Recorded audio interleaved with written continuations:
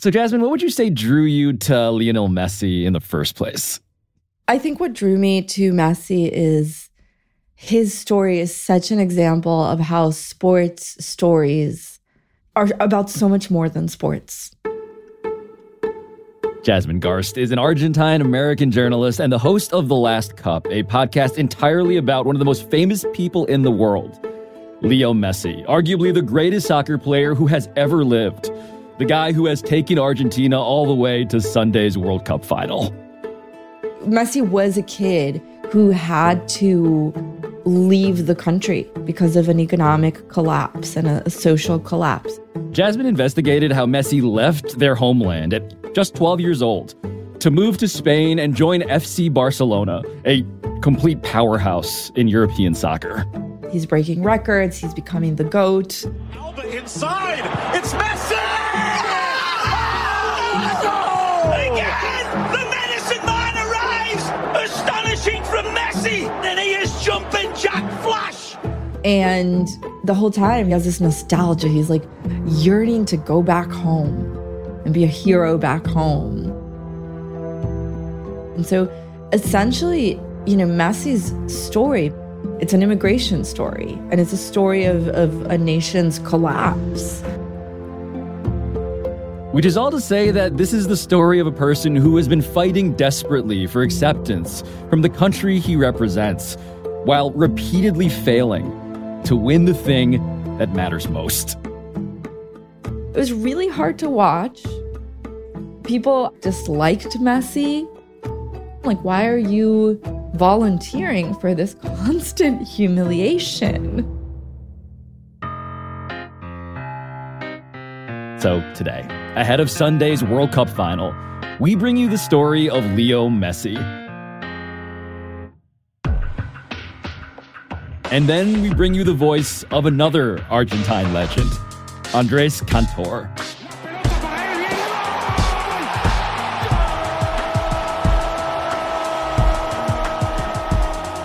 A broadcaster who has also been waiting for this moment his entire life. This will be Messi's last dance. Messi always will try to lift the trophy. And if not, France will become champions again. I'm Pablo Torre. It's Friday, December 16th. This is ESPN Daily.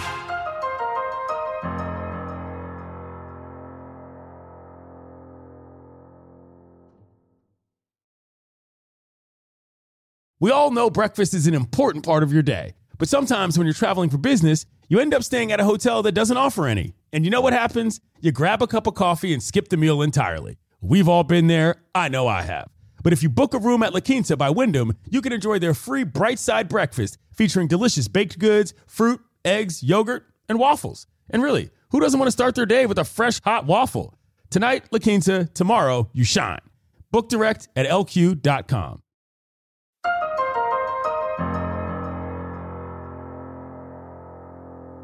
So, Jasmine Garst, you have spent all of this time reporting out the story of Leo Messi. And something that I just didn't fully appreciate, admittedly, was that even though he is the most famous person you think of when you think of Argentina, with all due respect to Pope Francis, of course, Messi has actually been an outsider to your home country for decades now. So why is that exactly?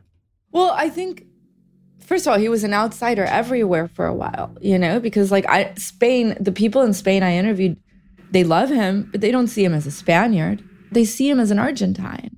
And for a very long time, Argentine fans, they didn't see him as Argentine. They saw him as a kid who left Argentina and grew up with this very plush European life. I think there was an attitude of, well, who do you think you are? You left and now you're coming back. And that fascinated me because as a news reporter, I've seen that over and over again in different communities, whether it's, Chicano and Mexican, New Yorican and Puerto Rican. Every community, I feel, has this tension between immigrants and the home country they left. Yes. I think there was also a stylistic issue. When Messi arrives in Barca, he's like 12 or 13. And he plays a very South American style of soccer. He plays like what we call un potrero, you know, like a dirt field kid. South American soccer has always been almost like comparable to jazz. Like it's very improvised, a bit individualistic. It's creative. And if we're going with that musical analogy, European soccer is almost like orchestral.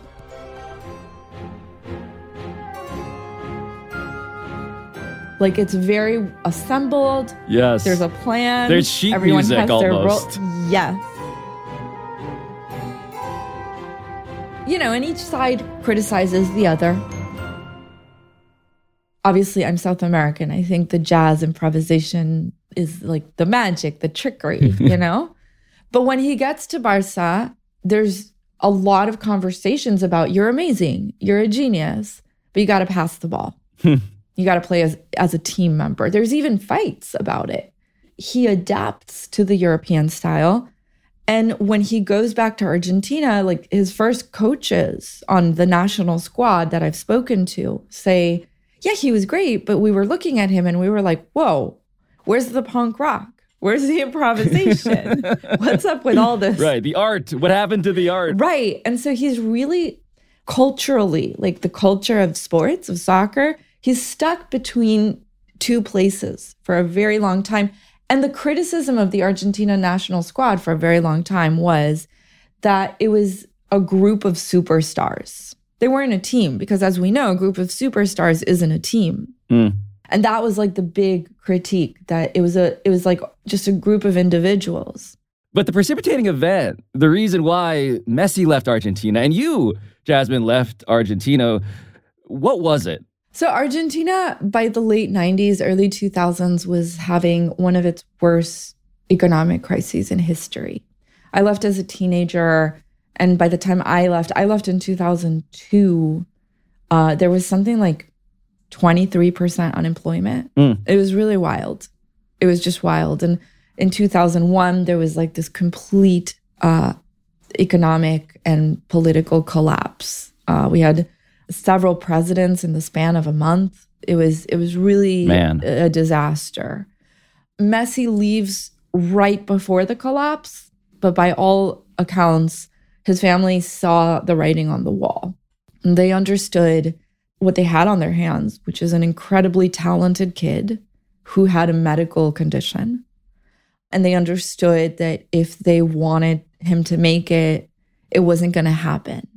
And I think this is just like a story that has always really broken my heart. And I think some of the resentment towards Messi came from that place of sadness, of not being able to have nurtured this child. And I think for a very long time, he was almost like a reminder of that era. The medical condition, which has become a part of the lore in ways that are haunting and also obviously pivotal in terms of the history of soccer. Yeah, what did they need that they couldn't get in Argentina because of the economic conditions? Messi, as brilliant as he was early on at around age 9, his family and trainers start to realize he's very small. He's physically very small. He's not growing like the other kids. He has a hormonal growth deficiency. And the treatment is expensive. You got to understand, I mean, Messi, his dad worked at a steel factory. His mom cleaned houses for additional income. And there's a lot of back and forth, he said, she said, but essentially, this is a very expensive treatment. And what's wild is even Barca, there's a lot of doubt about whether to invest in him. Because they're like, this kid is 12. We're gonna bring over a 12-year-old? This tiny 12-year-old, who, by the way, it turns out, needs a shot in all of the senses. He needs the opportunity, but also he needs an injection of what turns out to be two injections of human growth hormone. Right, 2 a day. He needs 2 human growth hormone injections a day. And so Barca was having its own crisis at the moment, like a political crisis in the club. And it was like, wait, you want to bring a 12-year-old from South America and his dad and pay for that and pay for his hormone treatment. Well, that payment, that investment, as you had called it before, it pays off more spectacularly than anybody could have possibly imagined, right? Because Messi grows up all the way to 5'7" on a good day, according to the records. And by the time he is a young adult living in Barcelona, he is also, simply put, one of the greatest talents the continent of Europe has ever seen. It's Messi. Oh, what It's a goal. magnificent. You are watching possibly the greatest footballer ever at the absolute peak of his powers. And the thing you really notice when you watch him is the way he manipulates and really controls the ball. He can move with it wherever he wants in ways that essentially nobody has ever done. And he absolutely did find ways to integrate that improvisation, that South American style that you alluded to before. Here's Messi. Away from 2, 3, 4. Wonderful, wonderful, wonderful. How good is he? A near supernatural goal from Lionel Messi. He has wriggled and tiptoed his way to the gates of Wembley Stadium. But for you, as a fan of Argentina's national team, what was it like to watch him when he came back to Argentina, every couple years or so to play for your country? It was a lot of years of suffering. For whatever reason, I mean, he wasn't well surrounded with the team. It was a team of individuals. It was just mortifying to see him out on the field. Like, he would have these kind of almost like emotional breakdowns on the field. Like there would be infighting. Like, there's this one infamous game in 2011 against Colombia, La Copa America, where the team is clearly fighting with each other. And there's like rumors that there was a showdown in the locker room. Right. International play had always been this problem, and the World Cup specifically was always this enormous problem, right? I mean, 2010, I remember Messi did not score a single goal in 5 games, got humiliated by Germany. And then in 2014, I remember actually being there covering the World Cup final in Brazil against Germany again, and they lost again, 1-0. It was really hard to watch. People either disliked Messi, or in my case, I always felt kind of bad for him. Like, why are you volunteering for this constant humiliation? In 2016, after La Copa America, there's a final. He misses a penalty kick against Chile. Can Messi put Argentina in front? He missed it! Stunning. Truly remarkable as he steps up. Argentina does not win La Copa America. At this point, it was like 2 decades of not winning La Copa America. And Messi quits the team. Yeah. He just comes out of the locker room. It's this very cinematic moment. He comes out of the locker room. He's like, I'm done. I'm just done. Like, I can't do this anymore. If you were to walk into, I guess, the Argentine equivalent of a barbershop, Jasmine. Sure. And people were talking about Messi in that time when criticism was consensus. What were they saying? How would you describe the sorts of things that people would say? So there's a few phrases, like pecho frío means like a cold chest. Like, he doesn't feel it. He doesn't show up. He doesn't play with his heart. He's just kind of phoning it in. He doesn't care. One of the coaches we interviewed says, he would miss a goal, he would lose a ball, and it was like nothing had happened. He wouldn't fight with the ref. We're a culture that soccer is our religion, and so you just play it, Just play like there's no tomorrow. But the other problem in all of this is the fact that yesterday, as well as tomorrow, yesterday is something that haunts the Argentinian national team, right? Because the past is the story of Diego Maradona. And Diego Maradona, just to be very clear about this, is this specter, this larger-than-life superhero almost, who helps explain all of the criticism, all of the reasons why people did not like Leo Messi, it feels like. And that shadow continues to cast this enormous pall over everything he does. Enormous. I mean, Maradona is a almost religious figure in Argentina. I think Maradona represented more than soccer, right? I mean, Maradona was an extremely poor kid from the slums. He wins a game against England after we had lost a war against England. Yes, the Falklands War, which preceded that 86 World Cup semifinal you're talking about, where Argentina and Maradona would then go on to win the entire thing. And we had just finished a brutal dictatorship. And that here comes this kid. Even after the World Cup, he was a guy who he was very political. He was like kind of like this Robin Hood figure. Messi just wants to play soccer. Messi wants to play soccer. He's not like this political figure. But Maradona was like a rock star. He was like a populist icon. Well, he also belongs to this era of the sports star who is like, has no PR person. Yes. He says whatever he wants to say. He shows up in a fur jacket. Who knows what he's going to say at a press conference? And I think now we're in an era of a very polished, media-savvy, media-trained sports star. Completely. Maradona belongs to that very soccer as punk rock era. Yeah, Messi, in contrast, is kept behind locked doors. Well, I was even seeing, some people are upset because he said, que mira, bobo, to that Netherlands player. Like, Messi did, yeah. At? Yeah, what are you looking at, fool? And I'm like, I don't know.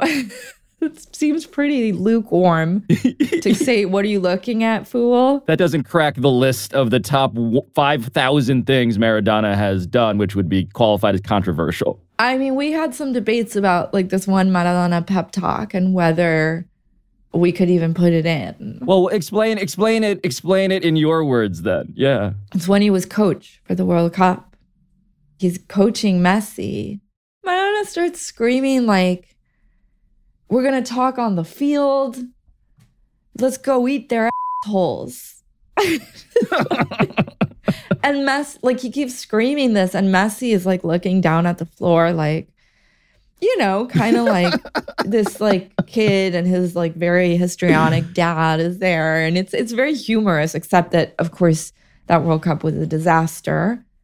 We spoke to one of his trainers who, after that cup, finds Messi like in a fetal position in the locker room, just like howling and screaming and crying. And the thing is, I don't think people always understood how much it broke him, how much it broke his heart that he couldn't deliver for his own people.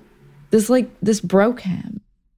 The simultaneous reputation on the field of being invulnerable, like arguably the best we've ever seen, but also somebody who was crippled with the burden, the pressure of needing to, surpass, transcend all of the things that you're describing. Well, I think that also like Messi and Maradona had really different personalities.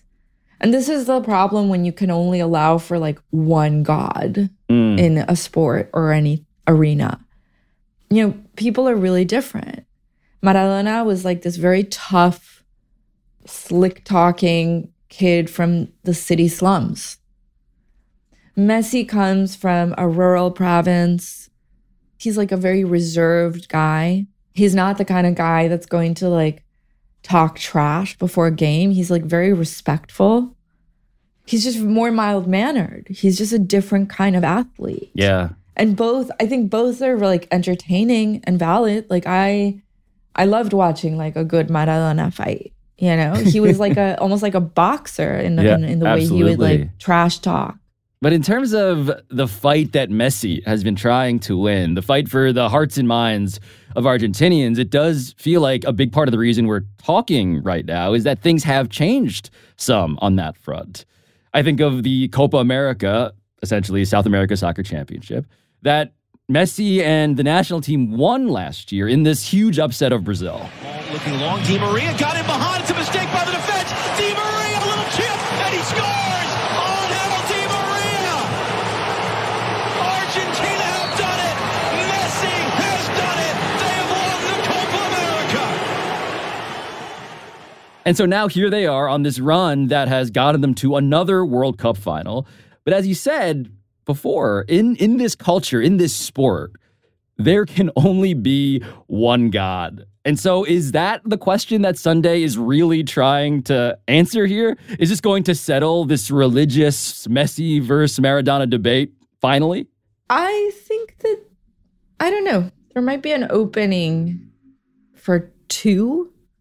You know, Maradona he passed away recently.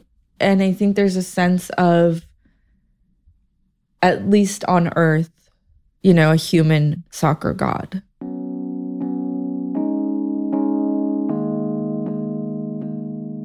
Messi, I think that he has truly been allowed to enter the pantheon of Argentine soccer gods. And it would be lovely for him to win a World Cup. But I think that victory, he's achieved it. It's almost like Diego Maradona was mythologized, like he's myth. With Messi, I think what happened is we've seen him as more than just a sports machine. He's a person, and he's a person who loves us and wants to come back home.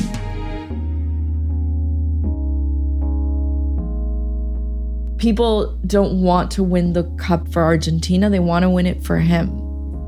And I think that victory has been achieved no matter what happens during the final.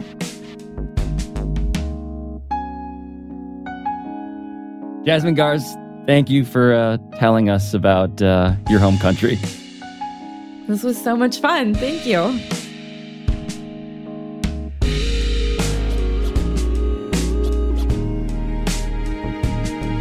After the break, this guy.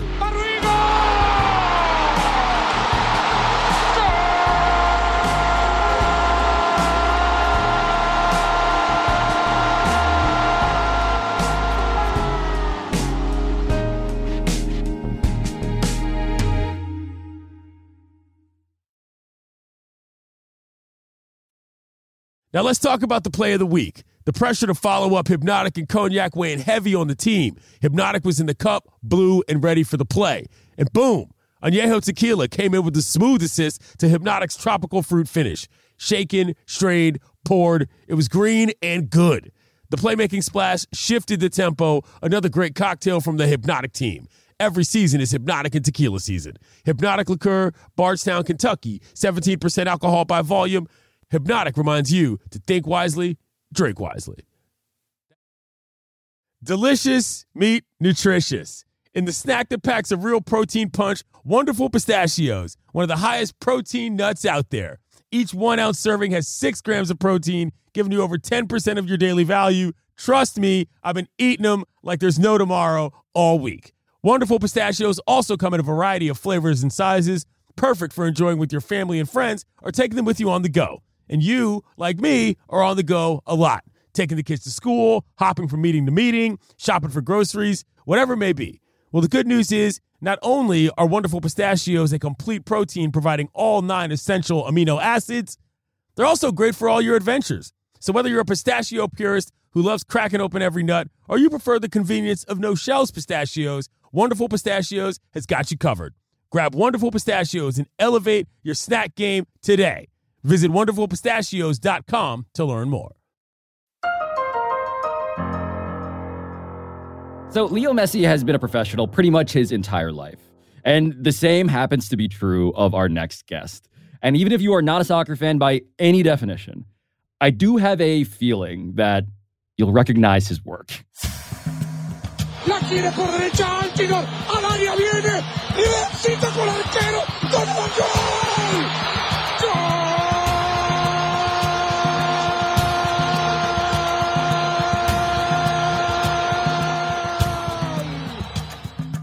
That is the almost physically inimitable instrument of Andrés Cantor, a native of Argentina, now 59 years old, who has been calling matches in Spanish since the late 80s. He is now in the midst of World Cup number 12. And so we asked if he had just a little time before he calls the final for Telemundo on Sunday to talk to us from Qatar. Andrés, thank you so much for joining us, man. Where are we finding you right now? Can you describe the room around you? What's going on? I'm in a hotel room by the marina in Deep Pearl, one of the nicest parts of this beautiful city. I gotta say, it is 5:31 a.m. Eastern, where I am in New York. And just hearing your voice, Andrés, has awakened me. It's really good to have you on the show. You're a legend, man. Thank you for doing this. Thank you so much. It seems to be 5:30 a.m. here as well because we live in crazy times here. We don't go to sleep until about the time you guys wake up. So it's really fun. You were on the call on Tuesday for Argentina's semifinal against Croatia, this 3-0 win for Argentina, and your call on the third goal, which came off of this incredible assist from Lionel Messi. What did you see from Messi on that play, Andrés? I think pretty much what I described on the play-by-play. The translation would be, he took him out to dance. Engancha Messi, lo persigue Guardiol, sigue solo Messi, ya está en el área Julián, por aquí o por allá, lo sacó a bailar, entró al área, va Messi, viene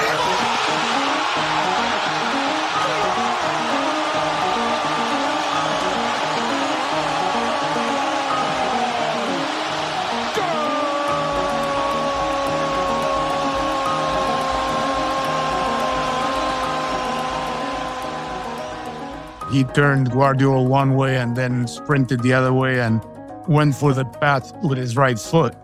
It was an epic Messi move. Golazo, pero qué golazo. Qué golazo de Julián Álvarez. Qué corrida de Messi. Julián Álvarez y el 3-0. And, the rhythm of the play-by-play was perfect because of the way Messi was moving on the ball, off the ball, and then going for the assist to Julián Álvarez. So it had every ingredient for a very nice ending to a beautiful play and a beautiful goal. Guardiol lo vio pasar, le vio el número, le vio el hombro, lo vio de espalda, lo vio de frente, lo sacó a bailar aquí en el Lusail. Argentina 3, Argentina 3. I understand that you need to call games evenly and fairly, but I imagine, and I've noticed, watching you call these Argentina games, that this seems personal to you in ways that I imagine are impossible to ignore, right? I mean, you were born in Argentina, you moved to the U.S. when you were a teen. So what does this all feel like for you? I'm on record in every World Cup, every 4 years. The question gets asked, and I always answer the same thing. I would be a hypocrite if I tell you I don't want Argentina to win this thing. I try to be as calm, cool, and collected and professional as I always have been. I mean, the other day when the Netherlands tied Argentina in the last play of the match, you can replay that goal and see how it came out with obviously the importance that it merited. Even though, inside I was burning in anger because the game had escaped Argentina. So if France becomes world champions and they beat Argentina, the audience can rest assured that the professional in me will do the play-by-play with the same professionalism as I have done all the others. I have an extra note perhaps for Argentina when they played somebody else. But, regardless, I believe all in all, my goals have been fair to all. But hold on, the idea of an extra note. I mean, Andrés, you already have the longest note, I think, pretty safely in the history of broadcasting. We actually clocked your longest goal call at this World Cup at 43 seconds long.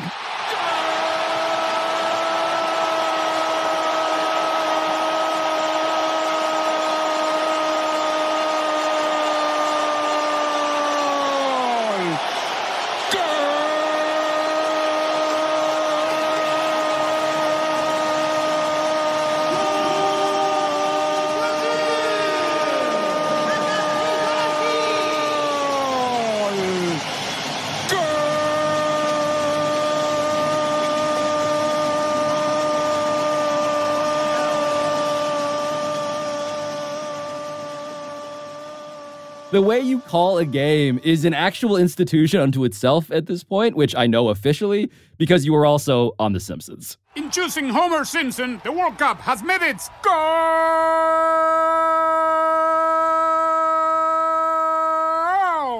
Andres Cantor, you know that is incorrect usage. I have no control! This job has taken its toll! But when did you first start doing this job in this particular way? Well, it started way back in February of 1987 when I got my first job in television. I always said that I didn't invent anything. That is the way the goal call is called, especially when I grew up listening to the radio in Argentina.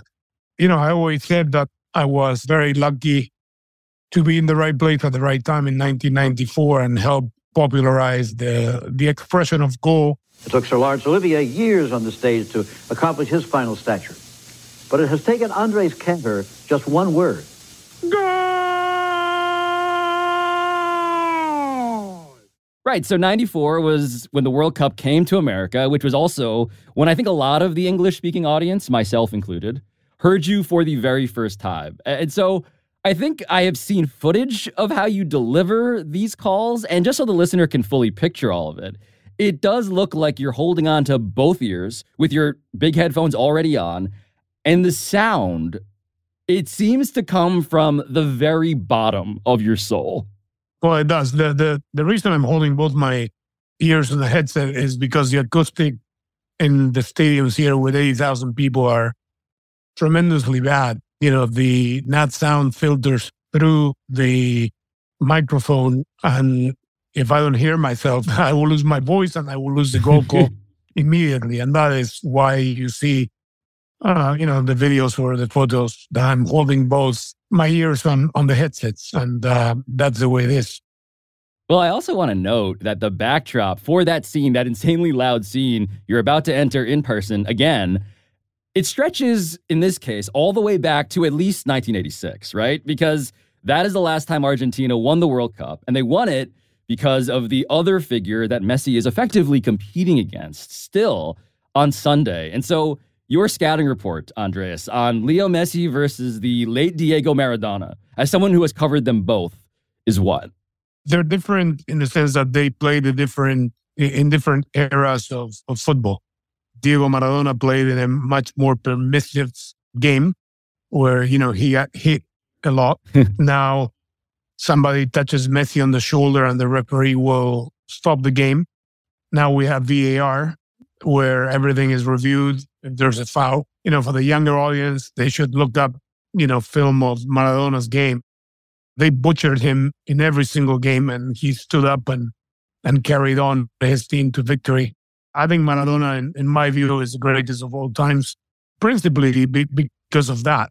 Not only that, but he played in muddy fields. Maradona today in the fields of play would have been twice as great as he was. But there's no comparison. Messi is the greatest of his generation, is one of the greatest of all times.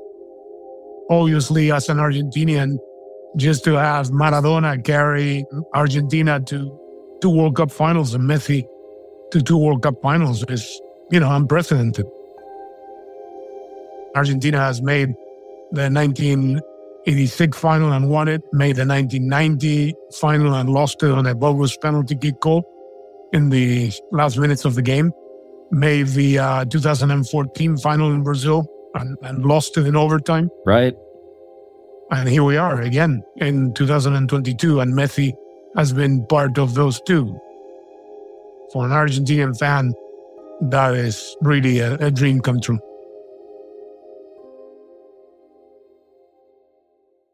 I mean, I wonder if you could assess, there's a certain popularity with Maradona that feels like it speaks to the way that he speaks to the soul of the country in ways that Messi has not in the same way.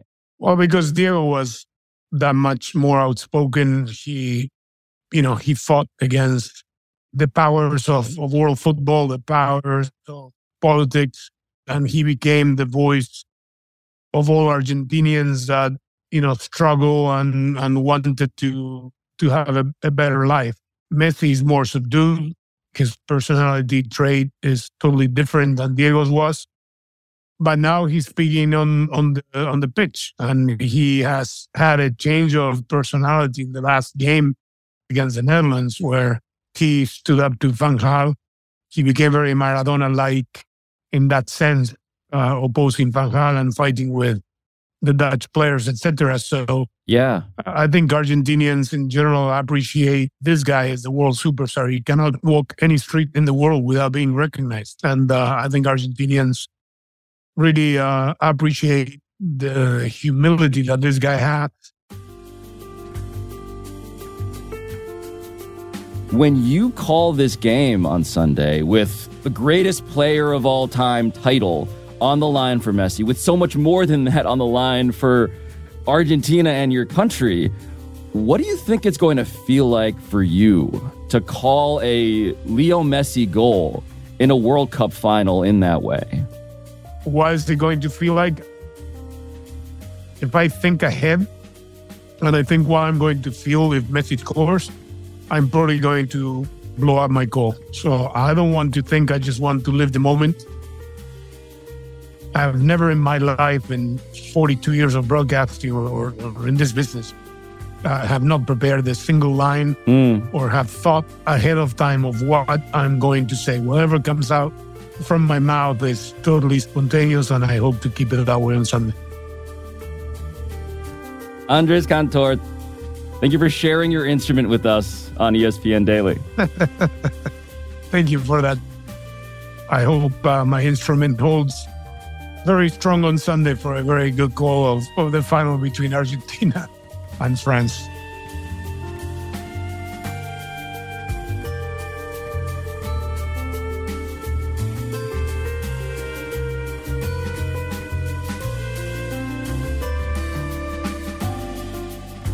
I'm Pablo Torre. This has been ESPN Daily, and our show is produced by Bradford Craig, Alexander Hyacinth, Mike Johns, Heather Lombardo, Ryan Nantel, Mike Philbrick, Andre Soto, Andy Tennant, Chris Tuminello, and Aaron Vale.